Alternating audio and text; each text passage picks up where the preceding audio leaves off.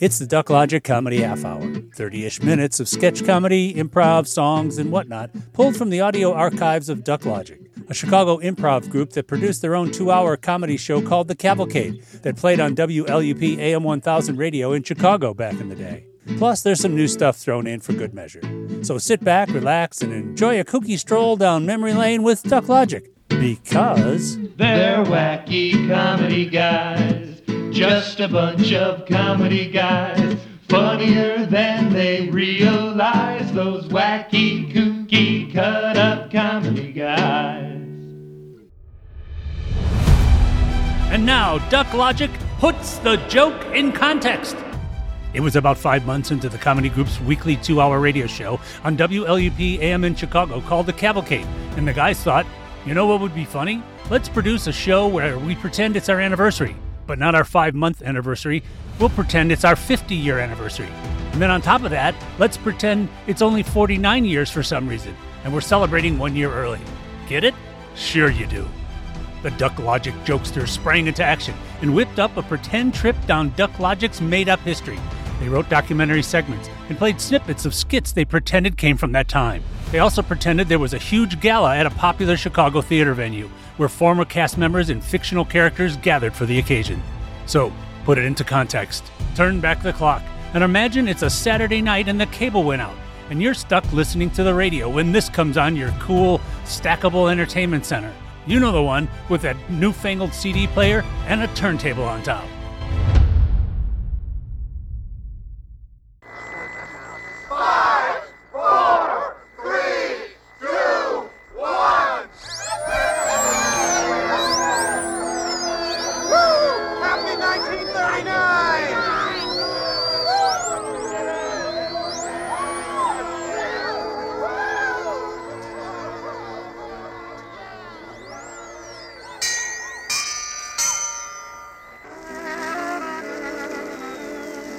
Live from downtown Chicago, high atop the Edgewater Beach Hotel, it's the Armstrong Mutual Cigar Hour. Brought to you by Armstrong Mutuals, the cigar you put in your mouth. And featuring the equestrian players who are in alphabetical order. Buddy Bernard, Pinky and Tony Chesterton, Victor Filmnoir, Spuds Merkel, Terrence Roundbottom, Ronald Reagan, Dorothy Singleton, Alan Gardinier and his orchestra, and me, I'm Wendell Fortescue. And now, here's your host for this evening, Dalton Gilliam.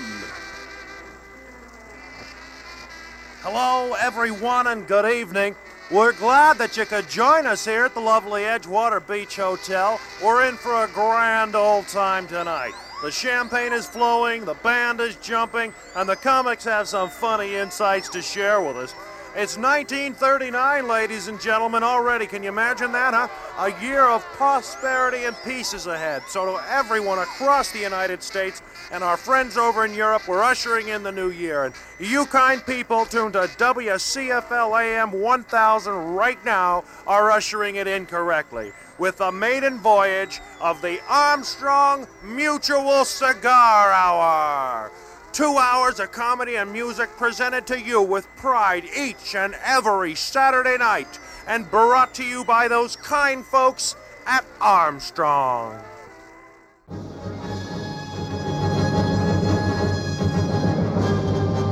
From its humble beginnings as the Armstrong Mutual Cigar Hour on January 1st, 1939, where a small staff of dedicated young newcomers worked tooth and nail to gain recognition from an apathetic city, to the almost super celebrity status of the latest bunch of comedic geniuses, the Duck Logic Comedy Cavalcade has produced the finest entertainers in the world. From drama to comedy, from documentary to general tomfoolery, from human interest to interesting humans, the Cavalcade has retained a consistent level of the highest quality. Almost everyone who's anyone in almost any area of the field of communication started their career here on the Duck Logic Comedy Cavalcade. Everyone knows that Jack Parr walked off his job on network television, but few people are aware that Jack's first walk-off was right here on the Cavalcade, something to do with what he called a better offer. When the rest of the country was putting a ban on Presley's pelvis, we allowed Elvis to gyrate all he wanted to on an early Things That Don't Translate to Radio show. Jack Benny pinched his first penny on the Armstrong Mutual Cigar Hour's weekly sitcom, Keeping Up with the Joneses. And who could forget Harry Carey's incredible 18-hour backwards-talking marathon in 1972 to benefit Tops for Tots, a relief fund for baseball cardless children. The list goes on and on a little more. In fact, we're proud to say that the Duck Logic Comedy Cavalcade holds the industry record for people becoming famous almost the instant they leave the show. Because of our limited time, we won't be able to mention everyone who's put in the work that it takes to make the cavalcade what it's been over the last just about 50 years. We can only mention those people whose names the general public will recognize and in turn respect us for. But to the rest of you, well, you know who you are. So sit back in a comfy chair and relax as we try to do the impossible. In the short span of the next 2 hours, we'll condense just about five decades of unrivaled entertainment. We hope to give you a small glimpse of the enormous debt the world owes to the Duck Logic Comedy Cavalcade, truly the incubator for generation upon generation of all-American talent. Besides, if we'd have kept these people, you might never have heard of them.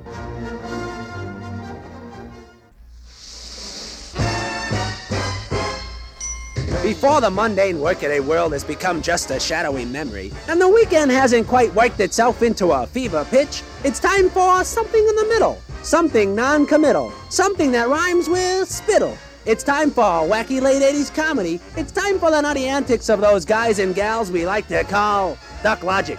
The Duck Logic Comedy Cavalcade's 50th anniversary show 1 year early, starring in no particular order at all.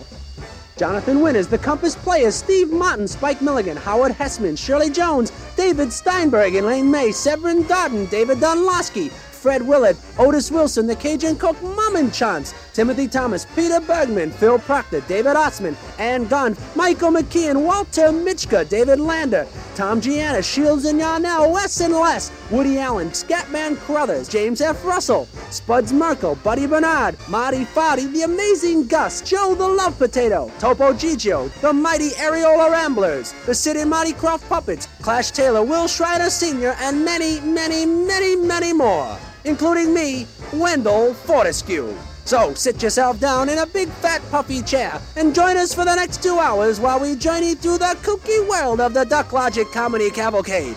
Then go out and party. Hello, Chicago, and welcome to Duck Logic's 50th anniversary, celebrated 1 year early. I'm Dave. And I'm Tim, Black Ties and Tail Thomas. And we're here just really thrilled about this whole thing. This is the 50 years. Of course, we started, if you don't know anything about the Duck Logic Comedy Cavalcade, and a lot of people don't. A lot of people don't. It's a sad state of affairs. Back in 1939, we started out as the Armstrong Mutual Cigar Hour, and everybody who's anybody has been through the Duck Logic Comedy Cavalcade. True. So tonight, if you've been listening regularly, you know that there's usually a third person with us here in the studio.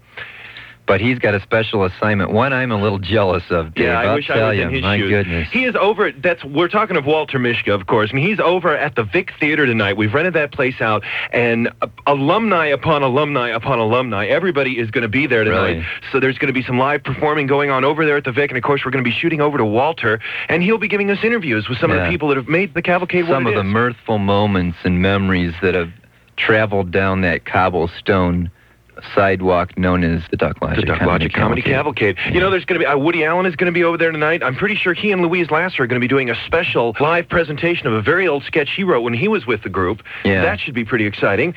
Pre-neurosis, I think, for Woody Allen. I don't know if there was that time. He came out of the womb with neuroses of some sort. He had a black hole neuroses. I'm not sure what it was. And it just goes on and on and on. We've got an incredible amount of stuff here for you. You know, when I told my dad that the 50th anniversary show is going to be this week, he remembers the Armstrong Mutual Cigar Hour. Back when he was a kid?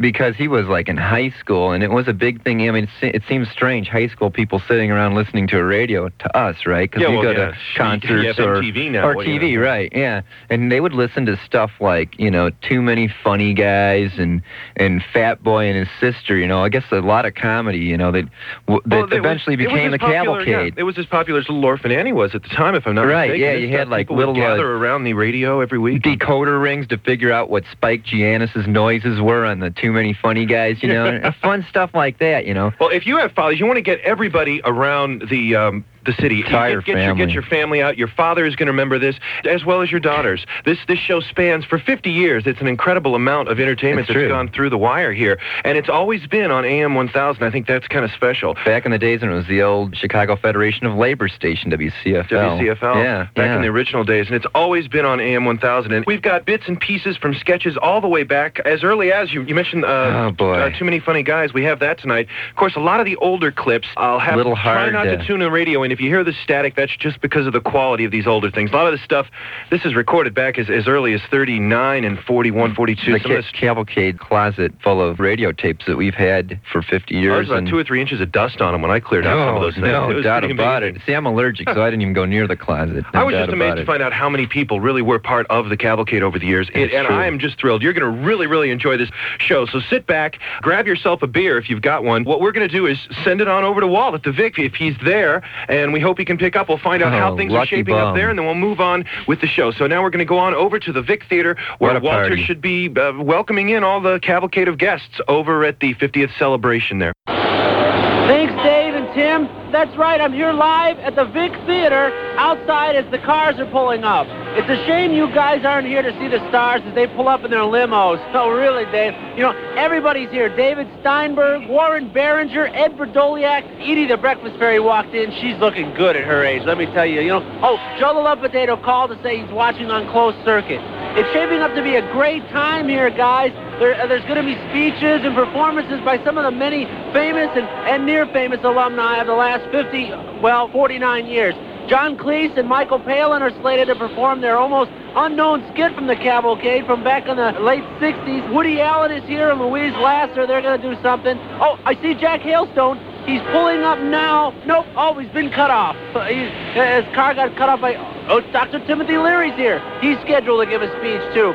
It's shaping up here to be an incredible celebration, one that by far is fitting the 49th anniversary of a legend like the Comedy Cavalcade. The Loop really knows how to throw a bash, you guys. You wouldn't believe the spread they got here. Seeing the legacy that the Cavalcade has left behind and feeling the pride that I have at being part of the legacy that this show will have in the future, it chokes me up, Tim and David. I just hope that I can leave the show soon, so that I too can become as famous as the people showing up here tonight. The celebrities just keep pouring into the Vic Theater for this gala event. I'm going to give it back to you in the studio now because I'm going inside, backstage, to try and get some interviews. So, back to the Loop Studios.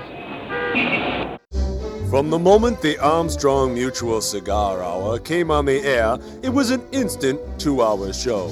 America tuned in every Saturday night to hear the crazy goings-on of Pinky Chesterton and Terrence Roundbottom.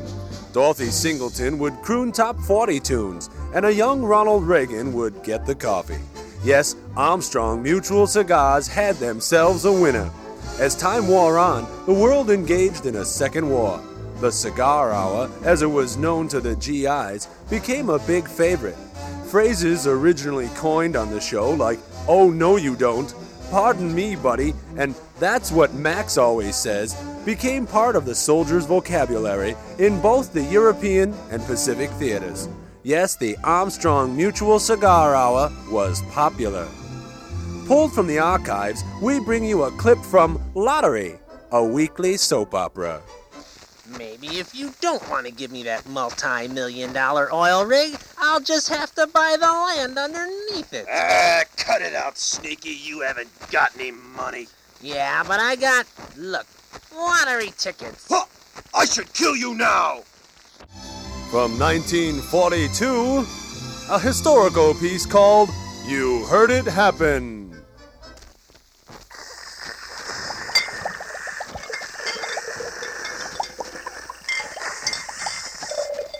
You've just heard the sound of the invention of pasteurization, enhancing your memories of the past, the present, and the future.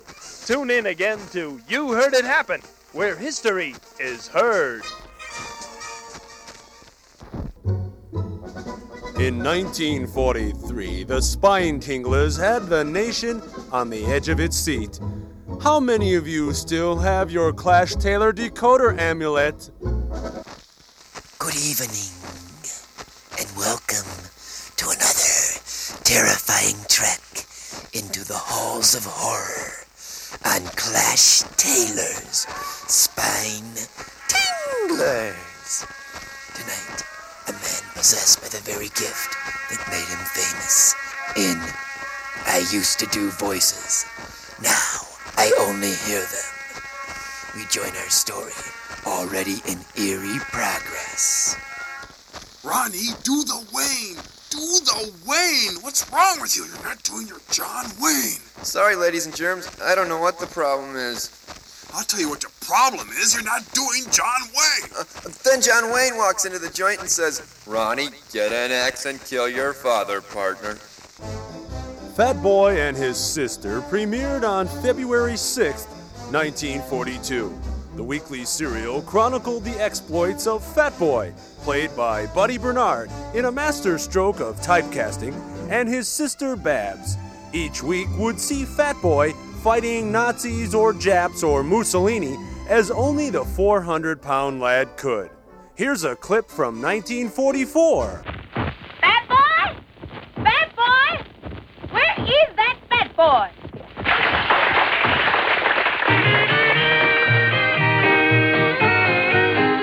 Our story so far. In candy stores and 5 and 10s across the nation, phony chocolate bars are appearing on shelves and countertops. High government officials, knowing the Fuhrer's unnatural lust for chocolate in all its forms, fear an Axis plot of mammoth proportion. Already, reports of chocolate bunny hoarding are spreading the seeds of apprehension that could sprout quickly into saplings of unrest, growing rapidly into tall forests of chaos. Fat Boy, that rotund mound of patriotic pluck, and his sister Babs have stumbled into a seedy warehouse on the wharves of Omaha, Nebraska. The nose of Fat Boy, a sensory organ that can sniff out linty gumdrops in the cushions of old couches from 300 feet, has detected the distinct aroma of chocolate.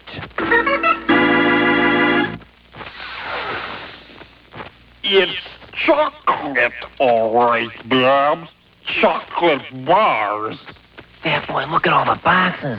There's got to be zillions of chocolate bars. 3,575,231, actually. You're swell, Fat Boy. Thanks, Babs. We got to amscrape, Fat Boy. Whoever put the snatch on all this chocolate could show up any time. Okay, Babs.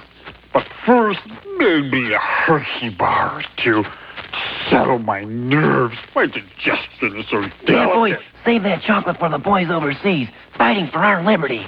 You're right, Babs. We all have our duty to do for our country. Duty schmooty. What are you kinder doing in my warehouse? We were playing ball outside and our ball came in through the window. There are no windows in this warehouse, fatty. This guy's pretty sharp, Babs. I smell more than chocolate, Fat Boy. I smell a rat, a Nazi rat. Stop, Mr. Chattering. What's the story, huh? Let's have it, Fatso. The jig's up, Kraut. Fat Boy and me know you got millions of chocolate bars in this dump. So, allow me to introduce myself. I am Klaus von Lowenbrau, Colonel in the Führer's Chocolate Panzer Division. Jumping jitterbugs, the Chocolate Tiger Division. Jawohl. Und you two brats are my prisoners. Run for it, Fat Boy. Oh, no, when I run, my thighs chap. What will Fat Boy do? Will his thighs let him run away? Will Babs kick the Nazi in the shins? And how am I going to keep feeding this kid? Tune in next time when the makers of Oats bring you the further adventures of Fat Boy and his sister. That he's gonna be a man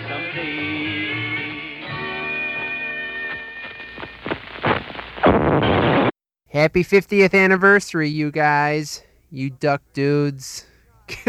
Keep up the great work. You know, I've been listening to you guys since I was about 12 years old, and I just like to say that to see you guys finally make the 50th anniversary, the big 50, it's something special, and we around here at the Loop would just like to congratulate you all. Keep up the good work. And also, Walt, we never did get into why Woody Allen cut out that feature on the Comedy Cavalcade in Radio Days. Did it just end up on the editing room floor by mistake, or what happened there? Walt, you have my phone number. If you can give me a ring and clarify that, I'd really appreciate it. Thank you, Jimmy Weiser. That was Jimmy Weiser with a taped bit. He was too busy to show up live for the broadcast. But, hey, this is Walter live here at the Vic Theater. And, right now, Dr. Timothy Leary is going to give the opening speech. So I'm going to quiet down. Oh, here he is now.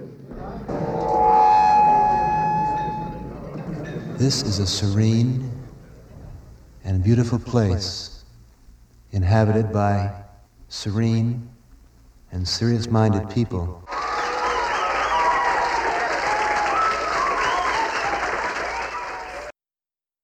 The gala celebration for the 50th anniversary is just going on and on. You wouldn't believe the kind of people that are here. Dave and Tim, this place is just crawling with celebrities and paparazzi, you name it. Justine Bateman just got up and went to the bathroom, and the place just fell into a hush. You wouldn't believe it. I just spoke to Jack Hailstone. He's got some trouble with his ticket. Someone's sitting in his seat. He's kind of PO'd. He was mad at me.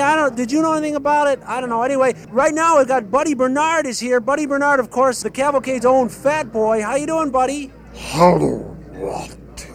Hi, buddy. You're here to get a special presentation, actually. They're going to give you an award. An award for meritorious service through the years. Well, you definitely deserve an award because... I deserve a nice pumpkin pie. The things that you did in World War II for the boys overseas... With that Fat Boy and his sister series, it's just incredible. They sent me food from overseas for years and years. I got packages from the boys full of nice I remember my dad's bomber plane had a big Fat Boy on the side of it. Fat Boy's bomber. He must have had one of those big planes. Oh, yeah, well, he was a belly gunner, and he's kind of big, bulbous thing. I'm so sorry about your dad. Nice bulbous thing like that could be very No, my bad. dad wasn't a bulbous thing. Never mind, buddy. You don't have to talk about it if you don't want Well, to. here, buddy, let me give you a big push. Oh, careful, you're fighting. That's it for me, live at the Vic Theater. I'll be back periodically throughout the show. Back to the celebration in the studio. In 1943, a second cast was hired to fill in for the regulars when they were at the USO. Christened Those Troublemakers by Little Ronnie Reagan, the newcomers starred in Too Many Funny Guys. Armstrong, makers of real cigars that smoke for a while, presents Max Mishka, Tony Dunlosky, Fran Thomas, Skip Russell, and the ridiculous noises of Spike Giannis in Too Many Funny Guys. This week, the big break. Things aren't going well around the boarding house. It seems things are a bit unorganized. Let's just open the front door and see for ourselves. Oh yes, things are a mess. They really need a woman's touch. Maybe that's what the Chevrolet parked in front is all about. Maybe the boys are getting a maid. Maybe she's already started. Oh, this isn't going to be for the weak of heart or strong of tongue. Say hello, boys. Understand there's a bit of a change around the house. I'll say, Skip's starting to smell good. Yeah, if he smelled any better, I'd asked him to the Artie Shaw show. He wouldn't go with you. You're not Skip's type. What is Skip's type? I'm not sure. The lab results haven't come in yet. Say, gentlemen, here comes Spike. Does he know about the new maid? Spike's still trying to figure out World War I. Yeah, Max is right. Spike still carries a howitzer in case Roosevelt gets any ideas. Yeah, Spike's on a strict diet. No Kaiser rolls or German potato salad. Here he comes now. Spike Giannis. And it looks like he's got a new noisemaker. Gentlemen, what is that fine odor coming out of that yonder kitchen? Ah, that's Skip. He's decided to scrub behind his ears. I detect a women's presence. Hot dog, Ellery Queen. You been listening to 5-Minute Mysteries again?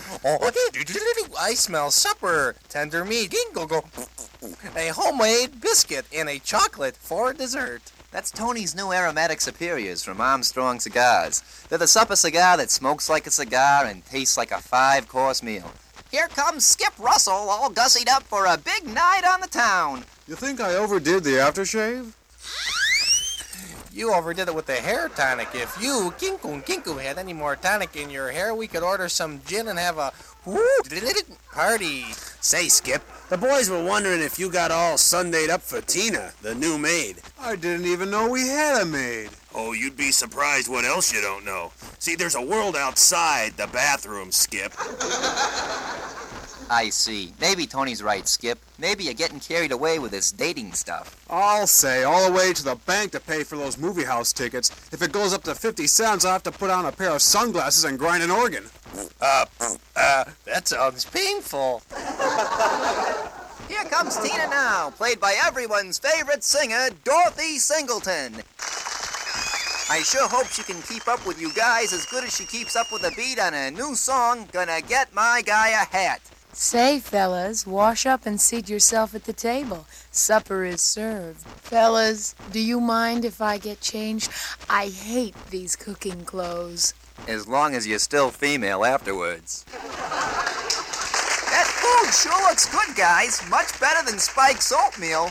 By the way, Max, I think you can put out those Armstrong Mutual cigars. I know they're the cigar that won the war, but a gentleman doesn't smoke in front of a lady. Who said I'm a gentleman? Let me put it this way. Armstrongs are better after a meal, and their fresh smell and burnable paper shell are just the trick for a living room chat with the boys. We should have a woman on the show more often. That's the second advertisement in the last few minutes. Armstrong must like the show. Seems they like it better when Tina sings a song while changing. Hate to eat and run, but Dorothy Singleton is playing the role of the maid, and I think the audience would love to hear her sing a line from a new song on MGM Records, Gonna Get My Guy a Hat.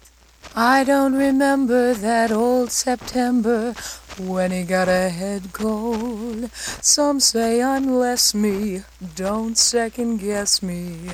Gonna get my guy a hat. The fabulous Dorothy Singleton. Thank you, Dorothy. Well, the guys liked the meal, and Skip admitted something about an audition. Say, do you gents got any material? I need to tell a joke for the Armstrong talent search. Mr. Armstrong himself is in. Material? They're called gags. Something Max needs. I don't think he's stopped talking since Ma Bell installed phones.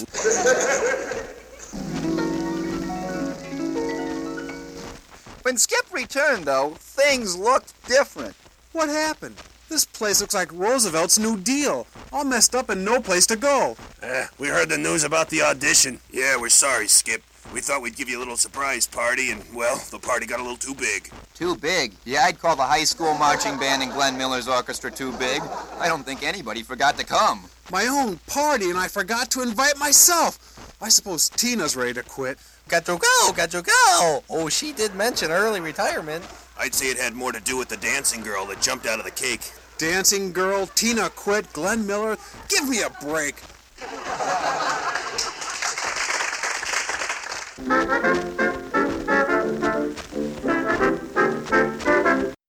This is Sid Caesar. It's happy birthday.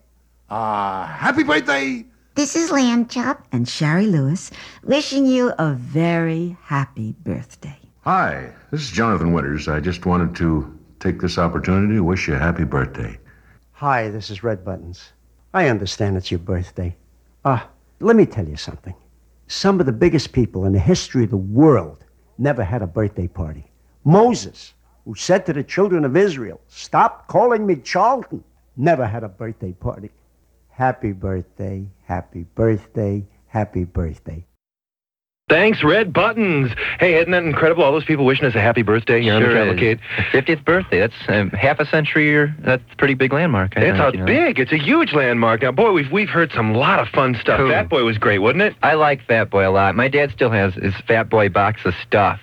which was a whole bunch of different things from the show. You had to say box tops from the Odie oat cereal back then? Right, yeah. It was a lot of fun. Different kinds of chocolates that they would sample on the show were in there. It was good, but it wasn't anything like sitting and listening to our grandparents on Too Many Funny Guys. That is really weird. It's strange. It's really strange. My dad being the straight man before, that's kind of strange to listen to. I think it's mighty odd that all of our grandparents worked together on this show, then our fathers have never been even involved in comedy. They don't even know each other, and here we all accidentally meet this many years later, and we're working on the show. It's pretty wild. My dad, he's never told a joke in his life, but my grandpa, when it's cold out and icy, he purposely runs out of the car and falls on his face. If you walk through the living room and my grandfather's watching a baseball game, I say, "Who's ahead?" He says, "Cabbage is ahead." And I know it's nuts. It's nuts. They're absolutely crazy guys. But my father never had any interest in it. Never bothered with the comedy thing at all. Because sons rebel against what their fathers do. Yeah, that's probably what it was. It's probably what it was. Well, that was really funny. Too Many Funny Guys. That was great stuff. Yeah. And you notice they worm those Armstrong cigar commercials right into the script. Oh, that's so blatant. Yeah, it is. Well, back then, they owned, the Armstrong Mutual Cigar Company owned the show, and then they relinquished. I think we'll be seeing that come up a little bit later, but the name changed to just the Cavalcade later on. But you know that they still make Armstrong Mutual cigars, and the second hour of the show tonight is going to be sponsored by Armstrong Mutual Cigars. We'll be hearing some of their new commercials and what they're doing after more 50 years. A corporate company than it used to be, right? Yeah, bigger, it's a huge company. I think it's down somewhere in Raleigh, North Carolina. They got just building upon building upon building, pumping out cigars like nobody's business. I don't smoke, so I don't know, but it should be pretty fun. Oh man, we've got it was just great. We are on the verge of entering the decade of the 50s. We're moving to the 50s. I wasn't born till 58, so still this stuff is really early for me. Yeah, but I got to see a lot of the people that are in the next section as they made it to TV and as they became really big stars. I grew up with them, so this is really fun for me to look back on. The 50s was when I was in high school. The end of the 40s saw an end of a decade for the Armstrong Mutual Cigar Hour. Gone was the old cast, Bernard, Ronbottom, Gilliam, Reagan. All the old school had left the show in the charge of the new kids, with names like Vinnie Quay, Don Knotts, Bob Berg, Stinky Nidvids, Lenny Bruce, and Rex Ramsey. Wendell Fortescue was still there, but he was announcing the new name for the 2-hour extravaganza. Yes, on February 6, 1950, for no particular reason at all, the Duck Logic Comedy Cavalcade was born. And a new brand of comedy that was real close to the old brand found its way into the world. Pulled from the archives from 1950, the wacky misadventures of Stinky and his pals.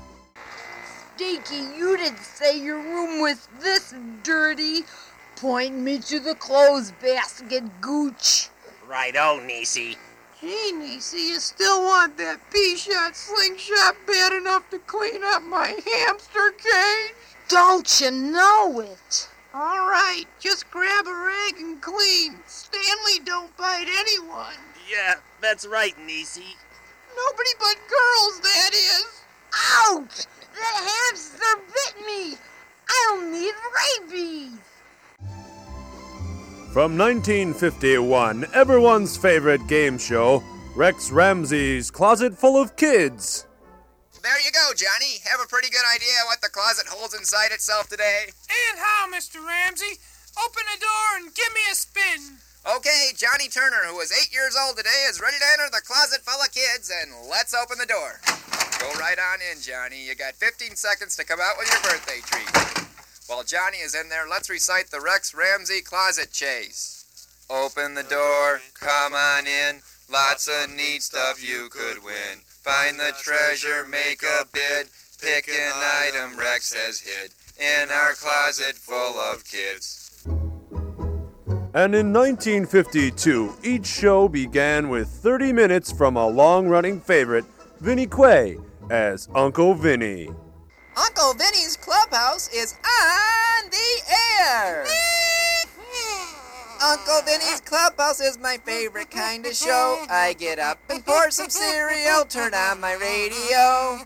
Uncle Vinny's Clubhouse is a lot of fun, you'll see. So come inside the clubhouse of Uncle Vinny. That's me!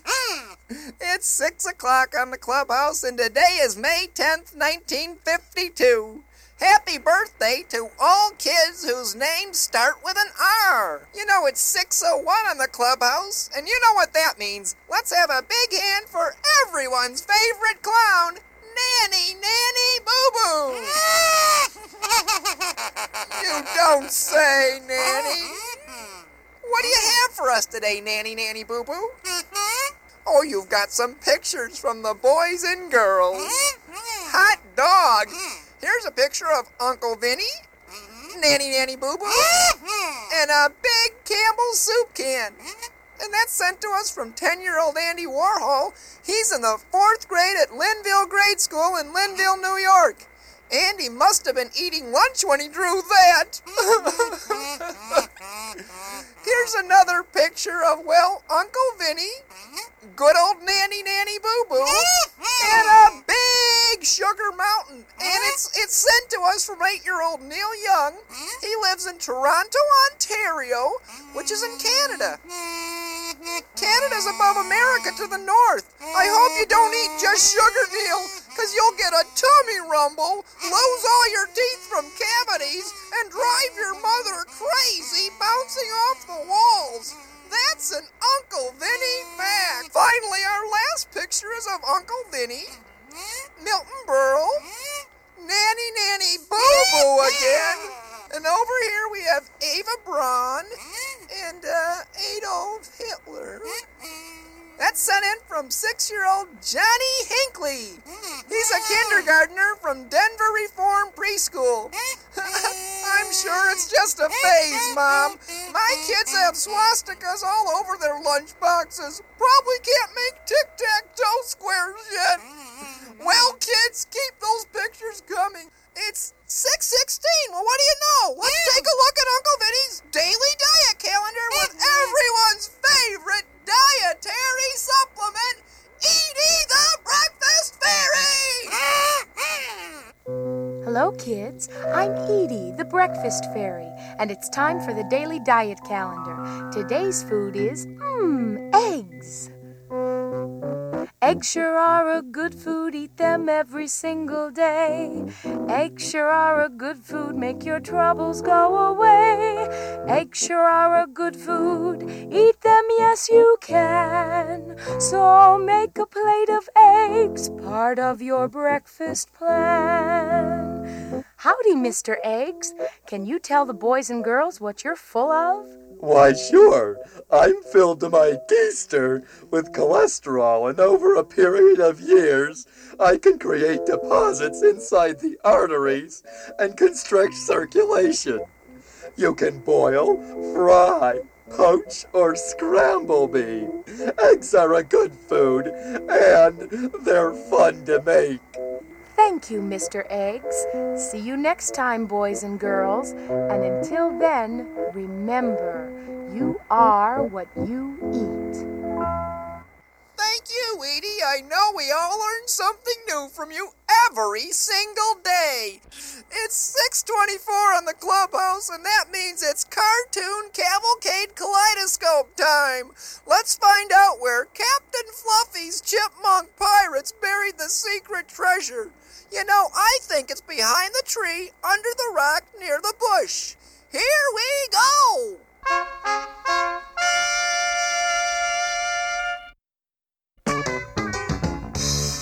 Yoo-hoo! Roger Bruce, makeup man for the Duck Logic Comedy Cavalcade. Comedy isn't pretty unless you have a pancake base, some highlighter, and a touch of grease paint. If the stars look bad, I'm the one who hears about it. I'm Roger Bruce, makeup man for the Duck Logic Comedy Cavalcade. The Duck Logic Comedy Cavalcade, the bright spot on your radio dial. No, it's out of my hands then. I'm not gonna deal with mascara.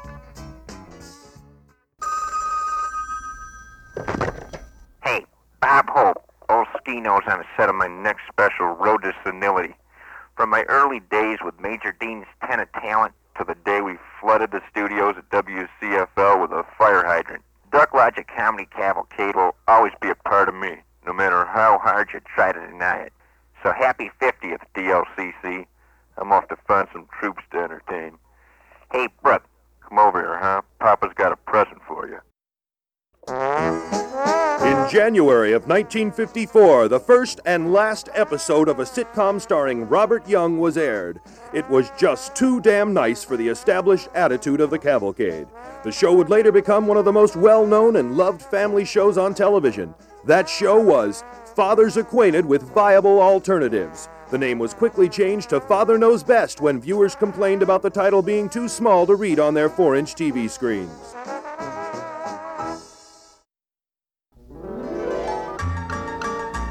Salutations, this is Tim Thomas, current member of the Duck Logic Comedy Cavalcade, with a special turning point for the group. The Duck Logic Comedy Cavalcade has poked fun at padres, popes, astronauts, the number 56 bus, the improvisation explosion in the 1950s, Boston, and hippies. In 1955, the format went through some major changes. Garth Berenson, known to people at the old WCFL as Old Man Berenson, took over the reins of a station fading in popularity. With the advent of rock and roll came the disc jockey, a faceless entity that would spin records and talk to teenagers on the phone when they had nothing better to do with their time, or say some advertiser, forgot to pay their bill or something like that. Along with the move to rock came changes in the Duck Logic Comedy Cavalcade. It became a daily morning program on the weekdays, and with the signing of Les Cantor and Wes Hawkins, known as the Morning Warning of Les and Wes, the show turned into a juvenile display of sophomoric simpleness and degenerative pandering to teenage humor. Celebrity prank calls, where a famous star would call on another famous star and ask them if they had a John, or something like that, eating celery on the air and scratching their heads to the latest Elvis song, became part of their daily exercise in futile funniness. The people loved them for over half a year. From the year 1955, Les and Wes, taken from our Cavalcade Closet of Memories. I smell toast! Les and Wes and Les. Les and Wes and Les. You're goofy. You're natty. You're great. You're goofy. You're natty. You're great. You do goofy things on the radio. You do naughty things on your morning show. Wes and Les and Wes. Les and Wes and Les. You're goofy. You're natty. You're great. You're goofy. You're natty. You're great. And we love you. Yeah. I smell toast. Hey, Les. Hey, Wes! Hey, how you doing? Wake up! Wake up, everybody! Good morning, everybody Wake up. out there. Oh, hey, I haven't even had my Java yet this morning. I don't know. You're jumping, though. I don't know how I'm going to hang in there. I tell you, Wes, hey. I've had 2 cups. Coming up this morning, we're going to make that nutty phone call to the Kremlin. You don't know who's going to answer when you do that kind of a thing, huh, Les? Some Rusky, I hope. Hey, everybody out there, we're going to be over at the A&W out in Summit, Illinois. We're going to be drinking as much root beer as our bellies can handle, so come on out. We're going to be spinning those platters, all those old big bopper tunes. And more. Coming up after the weather, we're going to be playing that new Elvis the Pelvis number that you've been hearing all about. Hey, look at me. I can almost move my body just like him. Huh? Knock it off. We're going to get banned from radio. Knock it off. Okay, everybody, we'll be right back. I smell toast. 3 months after Les and Wes were hired, the first screaming jock and the omen of things to come in Chicago radio landed his feet at WCFL as part of the 4-hour morning show known as the Duck Logic Comedy Cavalcade. The DJ was a man named Lee St. James, and his on-air name was Loud Lee Lungs. His decibel-splitting catchphrase, "Is anybody home?" and "Eat a pizza" were popular for the short time he ruled the AM airwaves. Lungs' tragic career ended in an innocent note from a listener. The date is October 1956. Is anybody home? Danny Chandler, 15, sends the loud one a note. Keep up the good work, Mr. Lungs. Can't wait to hear the new Little Richard record. Here's 200 smackers. Play it twice. Thank you, Donnie, and eat a pizza! 10 minutes later, Lungs was arrested for payola. WCFL, realizing the boneheadedness of its ways, fired Old Man Berenson, replacing him with Young Man Sanders, who cleaned house and returned the cavalcade to its accustomed familiar spot on Saturday nights opposite lame programming on the other stations. Sanders was to radio what Pat Weaver was to NBC in the golden era of television. I mean, he searched the nation for the new members of the Duck Logic Comedy Cavalcade, and he hired 2 veteran vaudevillians from Major Dale's Tent of Talent, a popular traveling review of the time. And those veterans were Tyler and Rogers. Their stamp was placed on our legacy with this clever stab at incompetency. The bit No Jobs was the first to be recorded live. That's right, Duck Logic went out to Cook County Prison. Tyler described the crowd as the best we've ever had. Comedy clubs would be smart to follow suit and hire armed security guards. So here we have, in 1957, No Jobs from Tyler and Rogers. All right, you guys, shut up a second and listen. We got some entertainment here. We're kind enough to come out and entertain us. I know we couldn't get Johnny Cash at the last minute like everybody wanted, I know. Hey, shut up out there and listen. Got a couple of comedians. They're on the radio. They got some duck show on the radio. Tyler and Rogers are going to do a skit before the girls come out. So just shut up. Shut up and listen. Hey, how are ya? Fine. You look good. Oh, thanks. Beautiful day, isn't it? Hey, perfect day for the park. Yeah, it is that. Yeah. Say, how's that girl you were seeing? The little blonde Cindy? Oh, we broke up long time ago. No. Oh, yes, sir. Long time. It didn't work. She wanted a house in the country, and I wanted to live alone. Too bad. Well, how's your girlfriend, Patty? Oh, that's all over. She was just too wild. Wild girl. Oh. Beautiful, but wild. She's wrestling now. She's a professional wrestler? Well, no, she's not professional. She just kind of wrestles people on the street. Greco-Roman mostly. She's very good. Oh, it's nice to have a trade. Oh, sure. Well, how's the wife then? Oh, never better. She's lost 15 pounds, dyed her hair, and she divorced me. Divorced you? Yeah, kicked me right out. She's gonna manage Patty now, set up some wrestling matches. Boy, isn't life strange, huh? It sure is. Yeah. Well, how's the dog? Oh, we still see each other. Oh, that's good. Yeah. Good. I like that. That's good. Hey, what are you doing out in the park, huh? Well, I'm out here because, I'm thinking of finding myself a new job. My friend, there aren't any jobs out there. No jobs. I've been looking for 5 years. 5 years? Well, Yeah. You're a good worker. Oh, sure. I mean, you can do a lot of things. You worked in your dad's business in high school, didn't you? Sure. My dad started the whole problem. Oh, no. Oh, he always told me, son, specialized. It's the specialists that are going to get somewhere in this world. So I did. I kept my dad's books. I was his accountant. But I would only subtract. Oh, sure. You were great at subtraction in school. I was the best. But then my dad comes in one day and says, son, could you add these figures for me? And I says, hey, I'm a specialist. You want to add numbers? Get yourself another boy. So I walked. You walked? Damn right I walked. Oh. Well, you can cook, right? Didn't you cook for a while? Oh, yeah. I was a short order cook at a Greasy Spoon. I cooked bacon. Just bacon? Not just bacon. Medium to medium well bacon. You know, where the edges are kind of crinkly and the center is firm. People screamed about my bacon. In 3 months, I was cooking medium to medium well bacon at the Waldorf Astoria. Kings, senators, millionaires, Hollywood stars. I cooked for all of them, and they loved my bacon. Then one day the chef walks in and says, the president would like some scrambled eggs. Eggs! I'm the bacon cook. What do I know from eggs? So I walked. You walked? Damn right I walked. I'm a specialist. That's the kind of hairpin I am. Gosh. Well, what'd you do then? I bartended. Yeah, I've always liked people. Oh, yeah, you're a people guy. And I was good. I just made Manhattans. But I made the best damn Manhattans people ever tasted. People raved about my Manhattans. They foamed at the mouth over my Manhattans. So one day, the bar gets busy. See it? I'm flying. I'm whipping the bourbon around. I'm pouring the sweet vermouth. And the boss comes over and asks me to make a gin and tonic. A gin and tonic! It's entirely different. I says, excuse me, I'm the Manhattan bartender. And you know what I did then? You walked? I walked. Damn right I walked. You don't screw up a good Manhattan man. No, sir. Oh, gosh. What else did you do? I got into detective work. That seemed like pretty exciting work, you know. Sure. I mean, gosh, what'd you specialize in? Murders or kidnappings? I searched for 13-year-old French-Canadian runaways. And I was the best 13-year-old French-Canadian runaway finder anyone ever heard of. But you know what happened? You walked! No, I found all 4 of the 13-year-old French-Canadian runaways and specialized myself right out of the business. Oh, that's too bad. Yeah.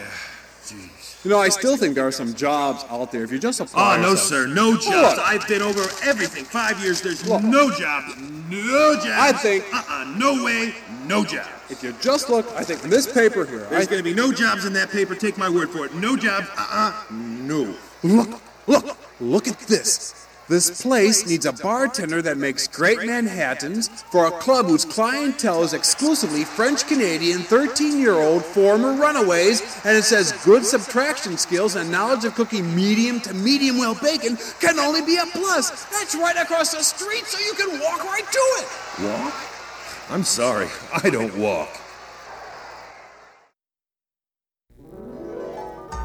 Other newcomers included Lenny Bruce, who was fired after calling the president a yada yada and a tinkler. But one thing was documented fact. The show was back where it belonged, providing the type of programming entertainment sorely missing at the time.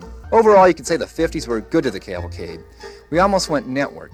Almost being the key word. Bad direction and lack of foresight led the boys into a bad contract deal with a major syndicator, only interested in exploiting Tommy Jackson's red-hot character, Bobby the Likeable Neighbor.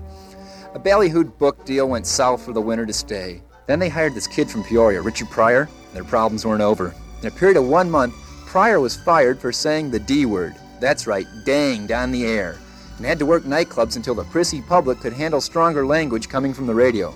A week later, hot-headed Danny Dale walked off the show in a contract dispute. Hardship, hard luck, hard-headedness, all were synonymous with the Cavalcade. But by the end of the 50s, the group was looking forward to the next decade, the 1960s, with all the joy and anxiety of a family getting together for Christmas.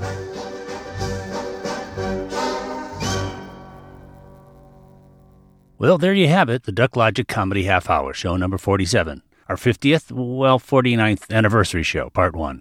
Featuring in alphabetical order, David Dunlosky, Tom Giannis, Ann and Walter Mitchka, James F. Russell, and Tim Thomas. If you like what you heard on the Comedy Half Hour, tell your friends, your relatives, your Facebook buddies. Spread the word. Follow us on social media, because we love you for it. Our website is ducklogiccomedy.com, and our video show, Cableville USA, is somewhere on YouTube. Portions of the show were previously broadcast back in the day over the radio airwaves under the copyright of Duck Logic Limited and the licenses of WLUP AM and FM in Chicago. Well, it's pretty good, right?